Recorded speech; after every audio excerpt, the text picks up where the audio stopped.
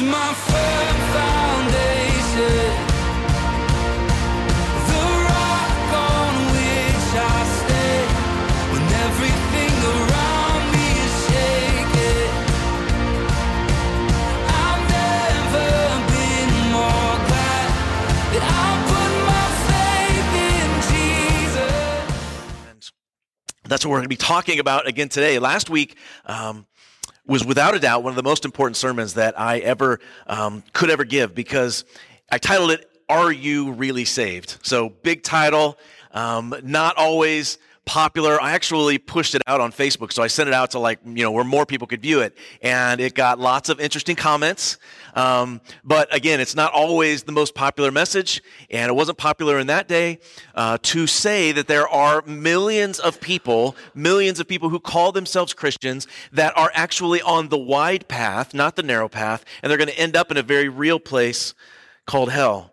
Some people that claim even that they served God, that they performed miracles, that they cast out demons, they did all kinds of things in Jesus' name, and he's going to have to stand there and say, "I'm sorry, I never knew you." Even though those people say, "Lord, Lord," to say, "I never had a relationship with you, I don't know you, you have to depart from me." And I've read this before, but it bears repeating. There's a cathedral in Lübeck, Germany, and it has this inscription on it. It says, "You call me master and obey me not. You call me light and you see me not. You call me way and walk not. You call me life and desire me not. You call me wise and follow me not. You call me fair and love me not. You call me rich and ask me not. You call me eternal and seek me not. You call me gracious and trust me not. You call me noble and serve me not. You call me mighty and honor me not. You call me just and fear me not. If I condemn you, blame me not." That's a very powerful inscription that's inscribed in that church, in that cathedral. I said last week that the hallmark of a disciple is obedience. That's the hallmark of a disciple, is obedience. Jesus says it several times throughout the scriptures. He's like, "Look, why do you call me Lord? Why do you call me master, boss, and you don't do what I say?" And then later he says, "Okay, put master aside.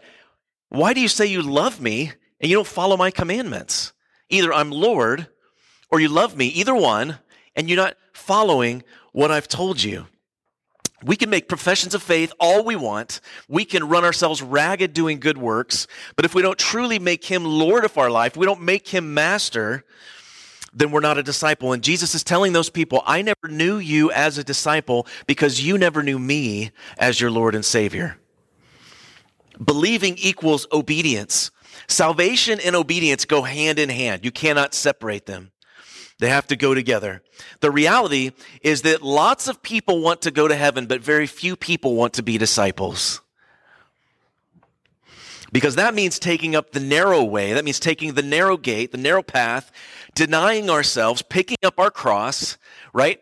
Crucifying our flesh and living according to his plan. That's what that means, to be a disciple. And there's a song that lots of people have sung throughout the years. Lots of people have their own version of it, but the chorus remains the same. Lots of people want to go to heaven, but nobody wants to die, right? It's been saying over and over again throughout the years. Jesus bids you and I, his disciples, to come and die. That's what he says. Come die to yourself. If you want to try to save your life in this life, you're going to lose it. If it's all about what you can get, what you can gain, what you can grab for yourself selfishly, you're going to lose your life. But if you lose your life for my sake, if you're enveloped in me, if your identity is now in me because you have laid down your life, we're now in Christ, you're going to find your life because he's the only one that can provide life. And it's a very sobering message, one that should make us examine ourselves to make sure that A, we're being obedient, and that, B, that we have fruit in our lives. The evidence of salvation in our lives is obedience and fruit. That's how it works itself out practically.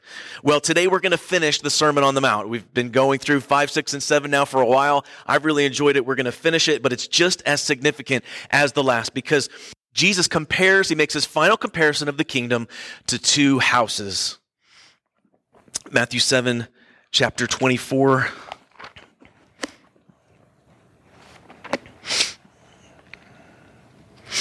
Everyone then who hears these words of mine and does them will be like the wise man who built his house on the rock, and the rain fell and the floods came, and the winds blew and beat on that house, but it did not fall, because it had been founded on the rock.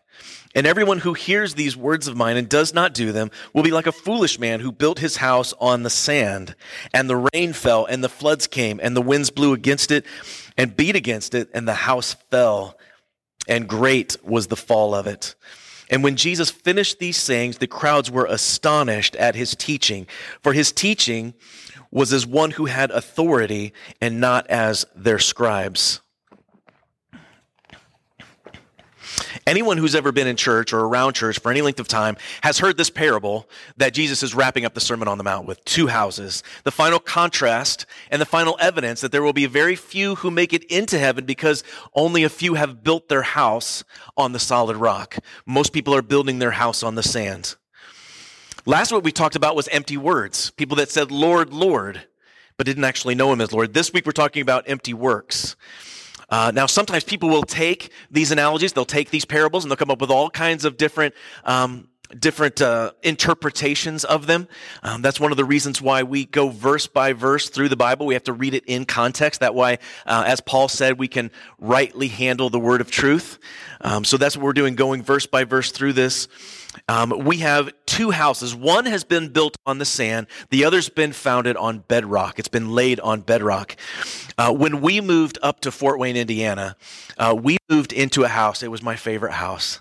I loved this house. It was in a quiet neighborhood. It was in a cul-de-sac, and there was a school nearby with a playground, and we would ride our bikes to it. It was just a really nice place, or though it seemed. Because what I found out once we got in there was that it had a sump pump. Now, in Fort Wayne, the neighborhood was called Watersong, okay? And it wasn't abnormal in that area for things to have water themes because it was located near a bunch of lakes and it's near the Great Lakes, so lots of things had water themes. But this one was prophetic, the neighborhood of Watersong.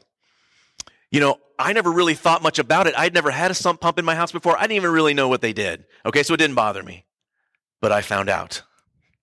I soon realized that our situation was pretty much very abnormal because water was flowing into this sump pump pit constantly. Now, if you don't know what a sump pump system is, they put, a series of tiles and, tubes around your house that collect the water because sometimes the water doesn't drain away like it's supposed to. And so it sits around the foundation of your house. And since the foundation isn't waterproof, it starts to seep in. If you don't have something to take the water away, it will flood your basement. And so it funnels down into this pit in your basement. And then there's a pump there and the pump sucks it up and ejects it out of the house. That's what the sump pump system is. I didn't know that, but I got to be very familiar with it. And so during the dry season, okay, so think July, August, dry season, the pit would fill up and it would drain about every 30 or 45 minutes during the dry season, okay? And during the rainy season, it would go off about every 3 or 4 minutes during the rainy season, okay? That's bad if you don't know. Water was flowing into there constantly. It gave me a lot of anxiety. This house was 3 years old and it was on its third pump.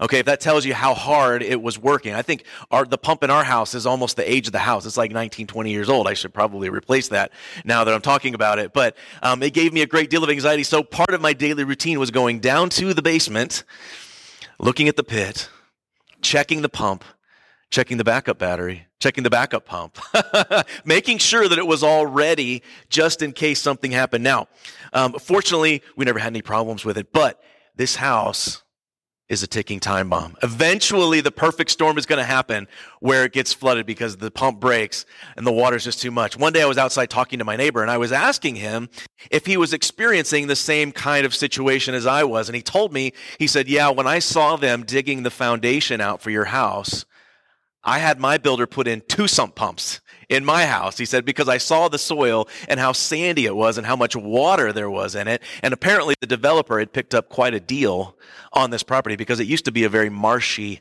area, very marshy, sandy soil. And they decided to put a neighborhood there. And our foundation was below the water table. And so there was constantly water flowing in there. It was a big source of anxiety for me. But when he told me that about how the soil is very sandy, I thought of this parable immediately. Freaked me out. But one day, one day, somebody told me there, they said there's only two kinds of basements in Fort Wayne. There's the ones that have had water and the ones that are going to get water. Eventually, it's going to happen. And great will be the cost of that flood, the day that it happens. But we were fortunate. We didn't have to deal with that.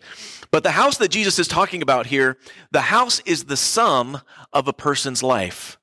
Okay, and what they did while they were here on earth, what they did with their time. The house that's built on sand is a house that's built on works. Okay, and any other belief system that isn't founded on Jesus, that isn't standing on the grace of Jesus Christ. This is the difference between the obedient and the disobedient hearers. Jesus had just given them the divine blueprint, okay, for salvation. And now he's saying, what are you going to do with the information that I have just given you? Some hear and some obey. Some trust in Jesus' righteousness for their lives, and others build on the sand and they try to earn their own righteousness through their works. So let's look at the similarities of these houses, okay? First similarity, they both hear the gospel message. Both believe that they know the way to salvation. Remember, Jesus is talking to religious people, says he's talking to his disciples, and then the crowds are listening in. He's talking to people who know about religion.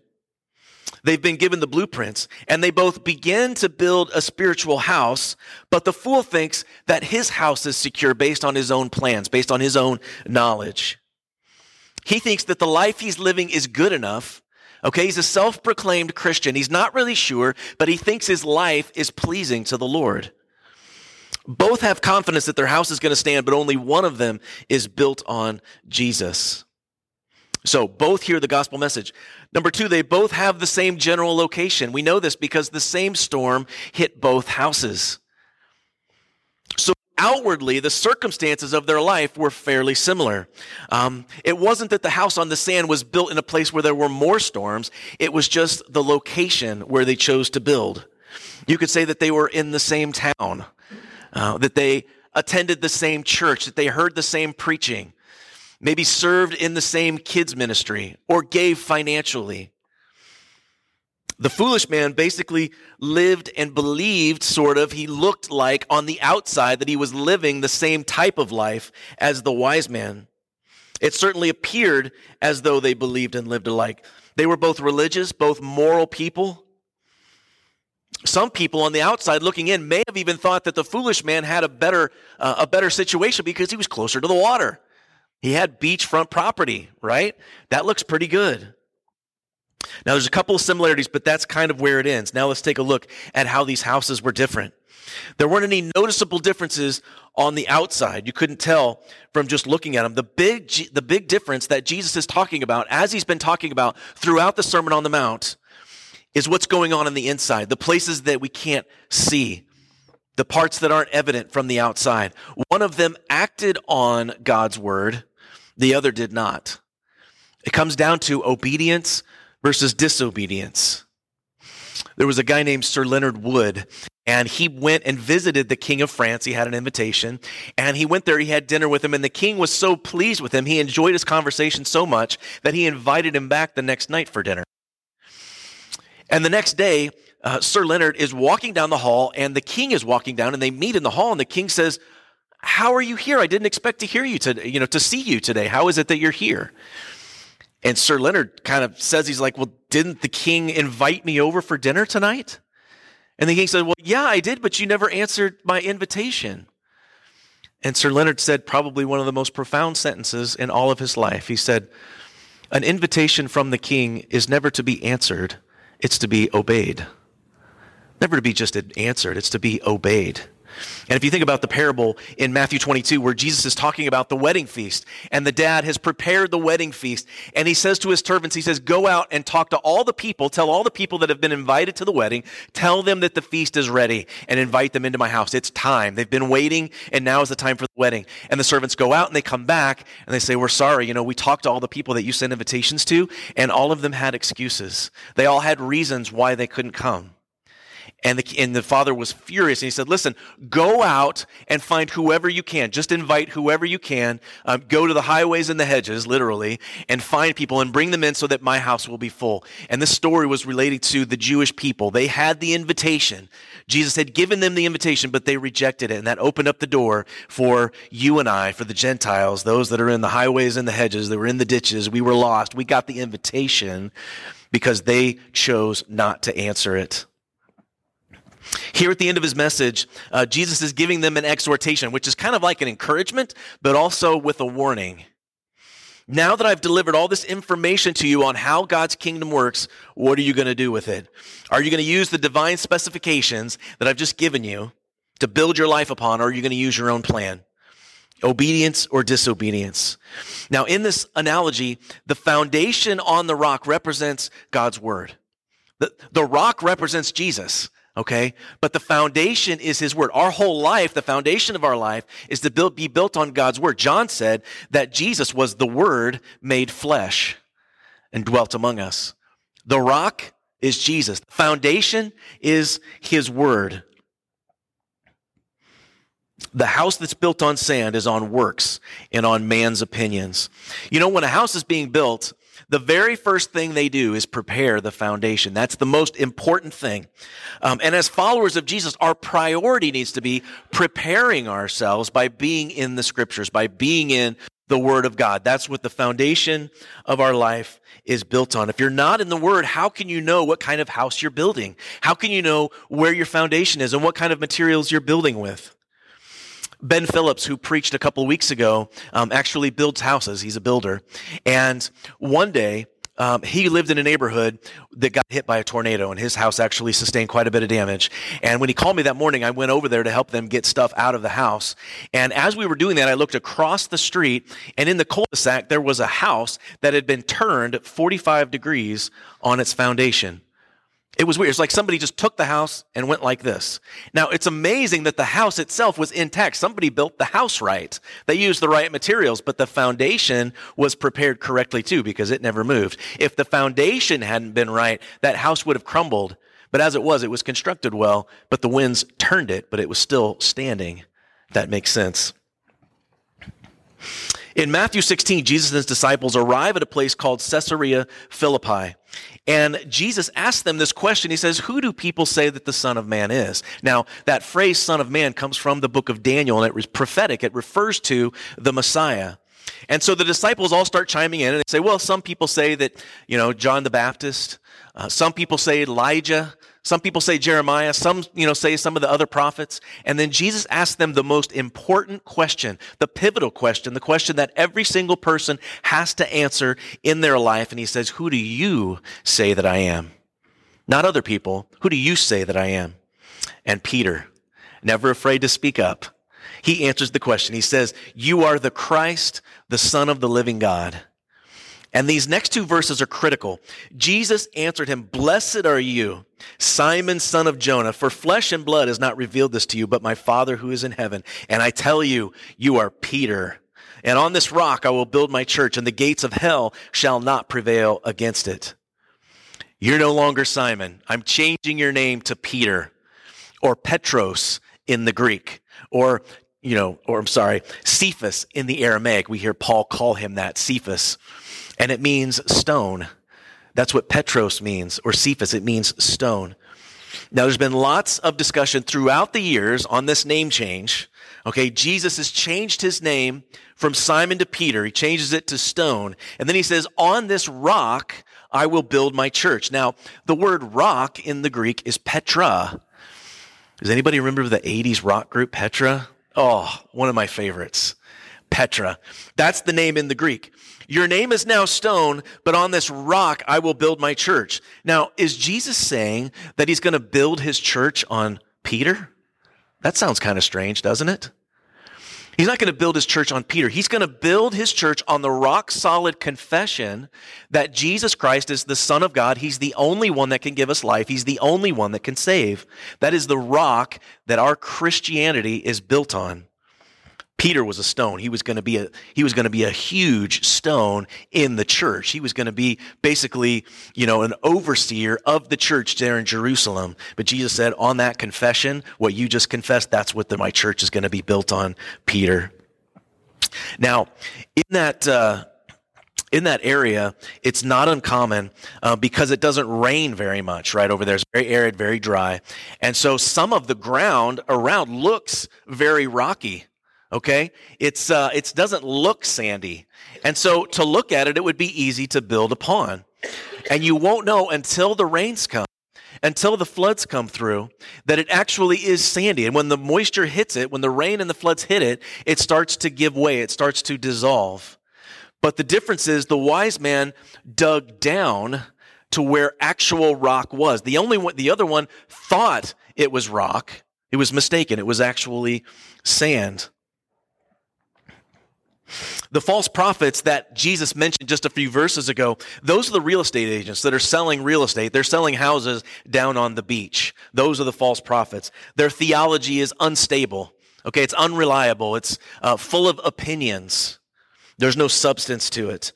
The Pharisees in Jesus' day were building on sandy soil because they thought that their man-made rules, that their opinions, their commentaries on the scripture, they thought that was good enough. All the works that they did were going to be good enough to save them. And people looked at their spiritual houses from the outside and they looked pretty good. The Pharisees' spiritual houses looked pretty good, but they were built on the wrong foundation. They were more concerned with the appearance of the house. It was kind of like putting a new coat of paint on a house where the basement's filling up with water and the termites are eating it from the inside out. It's basically what the Pharisees were doing. Put that picture up here of the Sydney Opera House. Now, most people are familiar with the Sydney Opera House. It's kind of adored all over the world for its architecture, but you wouldn't be able to tell it from the outside, but it actually ranks as one of the world's largest failed projects in terms of planning and construction. The structure was supposed to be completed in 4 years at an overall cost of about $6 million. This is back in like the 50s and 60s and 70s, okay? And it was supposed to be completed in 4 years of about $6 million. Instead, it took 14 years and roughly $69 million to complete. And what happened was the opera hall and the stage production halls got switched around. Somebody read the blueprints incorrectly. And so when they got in there, the musicians couldn't hear themselves because the acoustics weren't right. And that error, that goof, cost them $63 million over what they were supposed to spend. Pretty costly mistake because they didn't follow the plans correctly. Religious people have been given the same instructions but neglect to followers. They are the hearers but not the doers. Last week I said a true mark of a disciple is one who obeys. It's not hearing and believing. Anybody can hear and believe. It's about believing and doing. A simple hearer's experience with the gospel message is going to be shallow. It's going to be superficial and it's going to be short-lived. In Jesus' parable of the sower and the soils, it says that some of the seed, which the seed represents the gospel, some of it falls on rocky places where there isn't much soil. And it says that those sprang up quickly. Not much soil, it didn't have any place to go, so it sprang up quickly. But when the sun came out, it was scorched and it withered away. Now, because those people were excited about the gospel, okay, they received it gladly, but they were very shallow. They didn't dig down. The soil of their heart wasn't plowed up. And so there was nowhere to go. So it shot up very quickly. But when the trials of life came, they bailed out. They liked God's promises, but not God's requirements. Building on the sand is easy. It's easy believism because there's no commitment. It's easy evangelism because there's no offense. It's easy discipleship because there's no accountability. That's what building on the sand is like. Most people don't want to do the hard work of digging down to bedrock and laying the foundation of their lives on Jesus, and he calls them foolish. Now, we live in a very disposable society, one that values speed and cheapness over quality. We just don't make things to last anymore. And they're superficial, just like the house that was built on the sand. A life that requires very little planning and very little effort, very little concern for quality or for standards. A life aimed at what's pleasing rather than what's right. what's enjoyable rather than what's true, and what satisfies them instead of what satisfies the Lord. A life that might enjoy some spiritual highs, but doesn't go through the depths. If you read the Psalms, we read all about David and his spiritual highs, but he also plumbed the depths. A life that's built on the sand doesn't plumb the depths. The wise man, on the other hand, builds carefully because he knows the importance of what he's building. In Luke's gospel, it says that the wise men dug deep and laid the foundation on the rock. It requires maximum effort, and he required his best. In 1 Corinthians 3, tells us that the importance of building the house according to God's plan. And here's what Paul writes. It says, according to the grace of God given to me, like a skilled master builder, I laid a foundation, and someone else is building upon it. Let each one take care how he builds upon it, for no one can lay a foundation other than that which is laid, which is Jesus Christ. Now, if anyone builds on the foundation with gold, silver, precious stones, wood, hay, or straw, each one's work will become manifest, for the day will disclose it, because it'll be revealed by fire. The fire will test what sort of work each one has done. If the work that anyone has built on the foundation survives, he'll receive a reward. If anyone's work is burned up, he will suffer loss, though he himself will be saved, but only as through fire.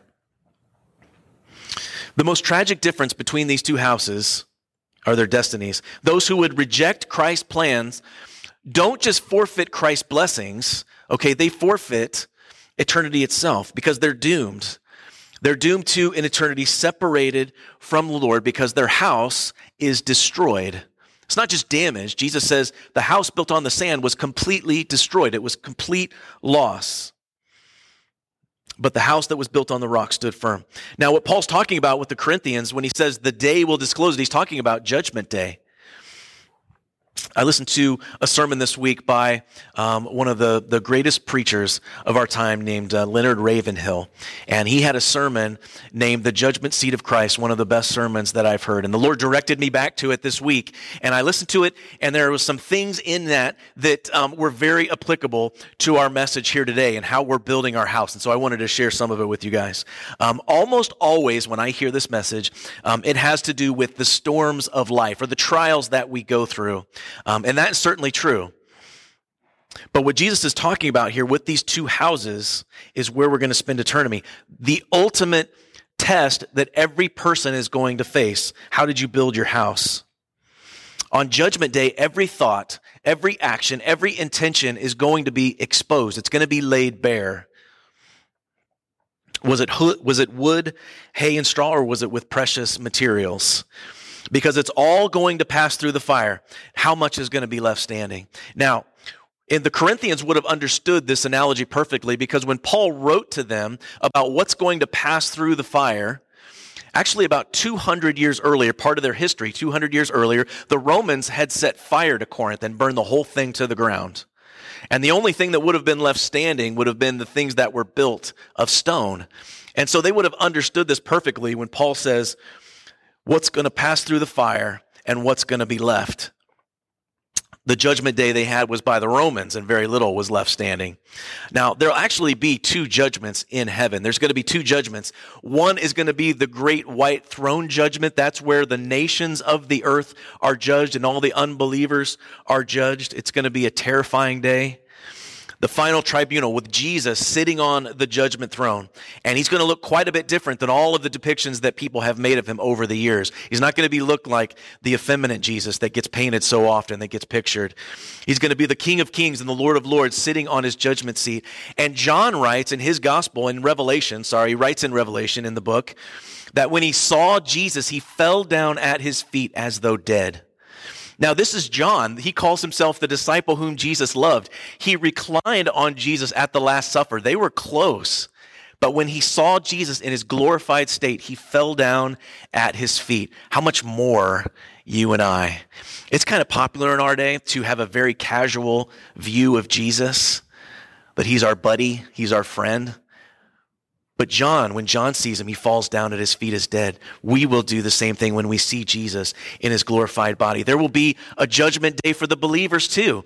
A lot of people say, that we are free, that there's no condemnation, there's not going to be a judgment. Now, you're not going to be judged for your sins.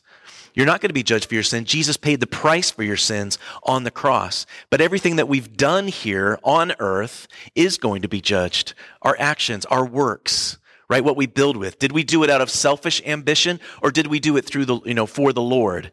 Because if we did it selfishly, it's going to be burned up. We're going to suffer loss in that. Now, it doesn't mean that you're not going to go to heaven, but what it does mean is that the things you've done here, if they were done selfishly, if they weren't done for the Lord, if you just wanted to look good to other people, it's all going to be burned up. We need a new picture of Jesus. He is the God of love. He is the God of patience, and he does sit on a throne of mercy. Now he sits on a throne of mercy, but in that day, on Judgment Day, all mercy will be gone. There will not be any mercy because it's Judgment Day. The great 18th century preacher John Edwards, he said this. He lived with this thought ever at the forefront of his mind, and he prayed to the Lord. He said, "Stamp eternity on my eyeballs. Stamp eternity on my eyeballs, Lord." And if we had eternity on our eyeballs, we would live very differently. We would build with different materials, if that makes sense. Materials that are going to last. Judgment Day is going to be the day of great exposure. Imagine all the people throughout history, all of the great men and women throughout history, standing before Jesus when the books are open and everything is revealed. Imagine Pontius Pilate standing before Jesus. The great reversal. The man who stood in judgment of Jesus now standing in front of him to be judged for all eternity. We read this in Revelation 6. When he opened the sixth seal, I looked, and behold, there was a great earthquake, and the sun became black as sackcloth. The full moon became like blood, and the stars of the sky fell to the earth as fig trees shed its winter fruit when shaken by a gale. And the sky vanished like a scroll that is being rolled up, and every mountain and island was removed from its place. Then the kings of the earth and the great ones and the generals and the rich and the powerful, everyone, slave and free, hid themselves in the caves and among the rocks of the mountains, calling to the mountains and the rocks, "Fall on us and hide us from the face of them who is seated on the throne and from the wrath of the Lamb. For the great day of their wrath has come, and who can stand it?" The mighty men of this earth, the great leaders, the ones that got all the praise and the ones that were feared, those whose houses looked grand, that looked like they were secure, built on the sand. And in that day, they'll be begging for the mountains to fall on them literally to get away from the face of Jesus. Everything that we do here is going to end up in a pile of ash if it's not done for Jesus. And if we are not built on the rock of Jesus Christ, it's not going to be built on our works. Works flow out of a relationship with Jesus, out of our love for him, not to try to earn righteousness from him. Only what's done for the Lord is going to make it through the fire. Hebrews 12 tells us that our God is a consuming fire, which speaks of his holiness, but also speaks of his judgment. Will we remind ourselves of the severity of God? God is love, but there's also judgment. All the work that we've done with impure motives and selfish ambition is going to be burned up. It doesn't matter how many good works we do. If it wasn't done right, that only means that the ash heap is going to be higher. It needs to be done of a pure heart and love for our Savior. There's a poem by C.T. Studd. It's too long to read here, so I'll just read several stanzas. It says, "Two little lines I heard one day traveling along life's busy way, bringing conviction to my heart and from my mind would not depart. Only one life, 'twill soon be past. Only what's done for Christ will last. Only one life, yes, only one, soon with its fleeting hours be done. Then in that day my Lord to meet and stand before his judgment seat. Only one life, 'twill soon be past. Only what's done for Christ will last. Oh, let my love with fervor burn, and from the world now let me turn, living for thee and thee alone, bringing thee pleasure on thy throne. Only one life, 'twill soon be past. Only what's done for Christ will last. Only one life, yes, only one. Now let me say, thy will be done. When at last I'll hear the call, I know I'll say 'twas worth it all. Only one life, 'twill soon be past. Only what's done for Christ will last." It's not the quantity of our works, but it's the quality of our works that are going to survive. If our house is made with quality materials, it will survive. It's interesting when you consider that wood, hay, and straw are all things that grow above the surface. They're all things that can be seen very clearly, but they are all things that can be devoured in an instant. But gold and silver and precious stones, those all are things that are created below the surface in places where nobody can see. It has to be mined up. It has to be dug out. They're in secret places. So in wrapping up here, let's talk about our private lives and what goes on in places where nobody else can see. That's what Jesus has been chipping away at all throughout the Sermon on the Mount. What's going to happen when God puts the fire to all of our works? Will it be precious or will it suffer loss? Paul writes about all the riches we have in Jesus. When the whole of our life is tested, will we be spiritually rich or will we be standing there spiritually poor? He tells us to build with gold, silver, and precious stones. In Revelations 3, 17 and 18, Jesus says this to the church in Laodicea. He says, "You say, I am rich, I have acquired wealth, and I do not need a thing. But you don't realize that you're wretched and pitiful and poor and blind and naked. I counsel you to buy from me gold refined in the fire, so you can become rich, and white clothes to wear so you can cover your shameful nakedness, and salve to put on your eyes so you can see."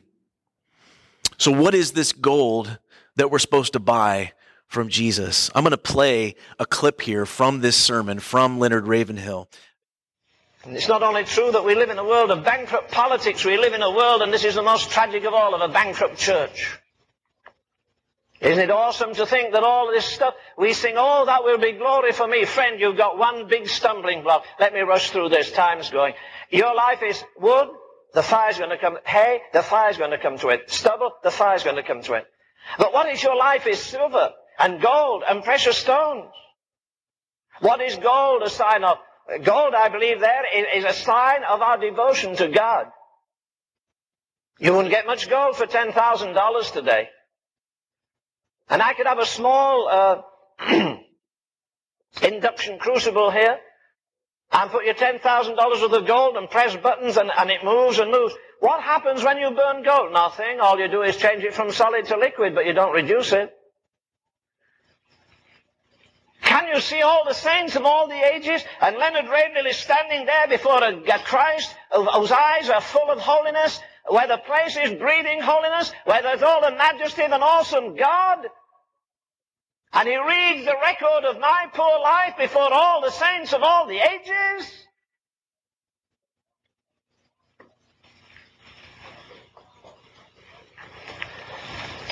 Then he puts the fire to my devotional life. Am I just a good showman? I sure like to preach because God called me to preach. And I don't care how I preach, and I don't care whether you believe me either. I'm not responsible for that. I preach out of my heart all I believe, and I die for it. But say, am I just a showman? What's my secret life like? We were talking just earlier, yesterday I guess, about the woman that came with an alabaster box of ointment. You know, I read that story for years and heard it preached on before ever I realized she came for one reason only. She came to worship Jesus. How do you know? Because she brought the most sacrificial gift that she had. How do you know? Because she never said a word while she was there. How do you know? Because she said, I won't wash his feet with water, I'll wash them with tears. I won't dry his feet with a gorgeous towel, I'll wipe his feet with the hair of my head. And she poured out that costly fragrance. And then she wiped his feet again. So what happened? The fragrance she poured out on him came back on her. Why isn't my life more fragrant? Because you don't take time to be holy. Because you think if you stuff all the stuff you get at Agape, which I'm sure is good, or some other Bible school, that this is good. No. God isn't going to measure your intellect the size of your hat. He's going to try with his fire my devotional life. I think again of a statement Dr. Tozer made to me once. He said, Len, you know what? He said, we'll hardly get our feet out of time into eternity and gaze on eternity before we bow our heads in shame and humiliation and say, my God, look at all the riches there were in Jesus Christ, and I've come to the judgment seat almost a pauper. For God has not merely given us Jesus Christ, He's given us all things. And because there isn't enough joy in the house of God, we need entertainment. Because entertainment is the devil's substitute for joy. Because there isn't enough power in the house of God, people are always looking for the last scientific development, and their hair stands up when they see some fancy show on TV. I think before we point the finger at the world, we better turn to the church and say, look, we better all get sackcloth and ashes and humble ourselves and say, Almighty God, when I see the church in the New Testament, they didn't have stately buildings. They didn't have paid evangelists. They didn't have a lot of money. They didn't have organization. Couldn't get on TV and beg. But I'll tell you what they did. They turned the world upside down. And I'm embarrassed to be part of the Church of Jesus today because I believe it's an embarrassment to a holy God. Most of our joy is clapping our hands and having a good time, and then afterwards we're talking all the drivel of the world. Oh, to be lost in Him, to be consumed in Him. Pretty convicting message. He goes on for about an hour and 20 minutes that way. And he may have even gotten cut off at the end. I don't know. But it would do me good to listen to that message 3 or 4 times a year because it's extremely humbling when he talks about holiness and he talks about, what we're building with. And, when I'm thinking about the houses, the one that was built on the foundation of Jesus Christ was also built with the right materials. The one that was built on the sand was built with the wrong materials, wood, hay, and straw. He talks about gold, our devotional life, right? All the riches of Christ are found in the scriptures. So how's our devotional life? Are we spending time mining out the truths in God's word? God's word is the pure word of God. There are no impurities. There are no imperfections in it. If you want to build with gold, you got to start with the scriptures. So what is silver? If you know the scriptures, you'll be able to speak them out. You'll be able to speak them out and share them with other people. Proverbs 10:20 says that the tongue of the righteous is as choice silver, but the heart of the wicked is worth little. If your mind's filled with what's right, you'll be able to share what's right. Solomon calls that wisdom. Proverbs 25:11 says, a word fitly spoken is like apples of gold in settings of silver. In a chaotic world where people find it very difficult to tell what's real, one of the most valuable things that we can give them is the truth. So hopefully we can be silver-tongued saints, speaking truth in love to people around us. And lastly, precious stones. God gave Moses very specific instructions on what the high priest was supposed to wear. And one of the things that the high priest wore was called the breastplate. And on the breastplate that he would put on, it had 12 precious stones. And on each stone was written one of the tribes of Israel.